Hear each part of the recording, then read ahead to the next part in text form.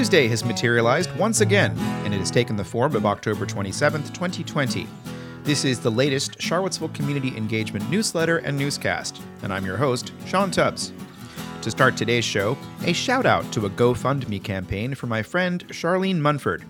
Charlene is seeking funds to bring her cleaning business to the next level. I hired Charlene for a big job earlier this year, and I'm very satisfied with the work. Take a look at her GoFundMe page today to learn more.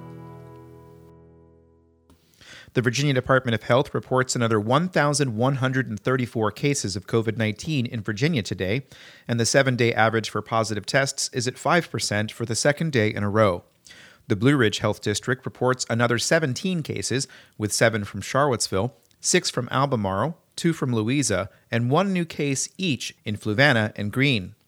Today's percent positivity for the district was not available at production time. The University of Virginia reports 55 active cases as of yesterday, with 45 of them students. 5% of quarantine rooms are in use, as are 3% of isolation rooms. In-person browsing may soon be coming to more Jefferson-Madison regional library branches, as the system considers mitigating potential health risks associated with the pandemic. The library system closed early in the state of emergency, but it added curbside service at all branches in the summer. They opened branches in outlying counties in September, limiting attendance to 5 at a time. Library Director David Plunkett addressed the JMRL Board of Trustees at their meeting on Monday. The goal is going to be to work with Charlottesville to open the city area branches. I'm aiming for between Thanksgiving and Christmas for Gordon Avenue, Northside, and Central. Plans to open the Scottsville and Crozet branches may be announced sooner, as soon as county officials are consulted. When Scottsville opens, only one person will be allowed in at a time. Scottsville, unfortunately, at least to begin with, will only be one appointment at a time in order to keep the 6 feet social distancing required to make this work. The branch is so small, it's about the size of my office here. Lisa Woolfork is one of 3 library trustees for Charlottesville. She posed an important question.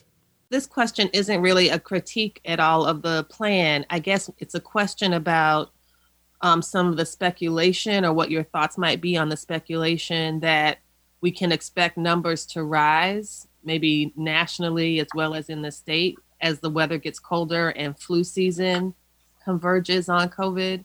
Do you have any thoughts about what a bump in infection rates might?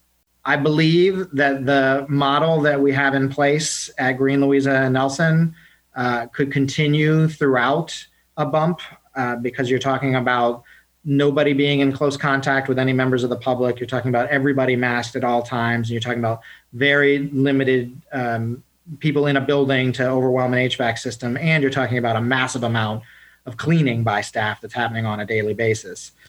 Plunkett said staff is reviewing closely the new definition that the Centers for Disease Control have for close contact. Previously, it was listed as someone who had been within 6 feet of an infected person for a 15-minute period. Now, close contact is defined as someone who has been within 6 feet of a positive case for a cumulative 15 minutes over a 24-hour period. The definition of close contact will also affect operations at the Blue Ridge Health District, according to spokeswoman Catherine Goodman. She said in a statement that contact investigations will continue with the same process as before. We just have a new definition for identifying close contacts, which may lead to more contact tracing. She reminded people that COVID-19 is still a public health threat. In other library news, the main meeting room in the Central Branch will be renamed the Swanson Case Courtroom to honor a legal victory which resulted in the first African American being admitted to graduate school at the University of Virginia in 1950. You can learn more about that on the JMRL website. The meeting room is currently named after Paul Goodloe McIntyre. Plunkett said the name of the library system will be studied as well. The Charlottesville Redevelopment and Housing Authority could soon improve its financial reputation with the Federal Department of Housing and Urban Development. City Council last week agreed to spend $80,000 from its CARES Act funding to cover back rent from March 2020 to now.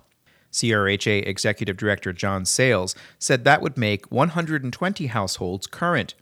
That will signal to HUD that the Public Housing Agency is improving its finances. Tenant accounts receivable has been one of the bigger hits on the scoring historically. in many years, if you go back to the audits, HUD has always dinged the Housing Authority on collecting rent and failure to collect rent. Last week, Council agreed to a funding agreement with CRHA for $3 million in city funding for the renovation of Crescent Halls, as well as building new units at South First Street. They also agreed to a recovery agreement between CRHA and HUD. Virginia is set to spend billions on rail travel in order to allay congestion on major highways. Yesterday, the Virginia Passenger Rail Authority Board held their first ever meeting, 10 months after Governor Ralph Northam announced a $3.7 billion program to purchase 350 miles of railroad right-of-way and 225 miles of track. To kick off the meeting, Virginia Transportation Secretary Shannon Valentine said she led a bipartisan case in 2009 for daily service from Lynchburg to Washington when she was a member of the House of Delegates. And it actually resulted in Virginia making an investment in intercity passenger rail service for the first time in its history. Service began in October 2009. Since then, the state has gradually expanded service due to increased demand. We have certainly come a long way in 11 years. We've gone from a $17.5 million pilot to a projected $3.5 billion budget for DRPT and the VPRA in the upcoming 6-year improvement plan. Valentine said ridership has grown from 125,000 in the first year to 971,000 in 2019. She added that the pandemic will affect transportation funding, but that Virginia will proceed with the purchase of the right-of-way and track. We believe that the rail initiatives we are putting forward are addressing transportation issues for decades. These are generational solutions, and that is the strategy that we are actually bringing forward through DRPT for commuter rail, passenger rail, and as a result, freight rail. That includes purchase of a rail line from Clifton Forge to just west of Richmond for future passenger service. Michael McLaughlin is the chief of rail for DRPT. We did that for purposes of rail preservation. We do want to continue seeing freight moved along the Buckingham Branch by the Buckingham Branch Railroad. But we also wanted to allow the opportunity to control their own future. And that is really a theme for all of this. It's not just about the next 10 years. It's about the next 100 years, if you will, about the next century. The ability to grow passenger and freight service in Virginia. Today in meetings, the Greene County Board of Supervisors meets at 7:30 p.m. On the agenda is a rezoning for property on the Albemarle County border and a special use permit for a drive-in movie theater. They'll also get an update on the Greene County water supply plan. The Pantops Community Advisory Committee will meet at 6:15 and will get a presentation on the conversion of Exit 124 from a traditional intersection to a diverging diamond. And that's it for this edition of the Charlottesville Community Engagement Newsletter and Newscast. If you have enjoyed this program, please consider making some sort of a financial donation through Patreon or Substack or through Venmo. You can find out the latter. You can find out all of these options by going to infocville.com. That's infocville.com. I'm Sean Tubbs, your host, and we'll be back tomorrow with another installment of the Charlottesville Community Engagement Newsletter and Newscast. Thanks for listening, and stay safe out there.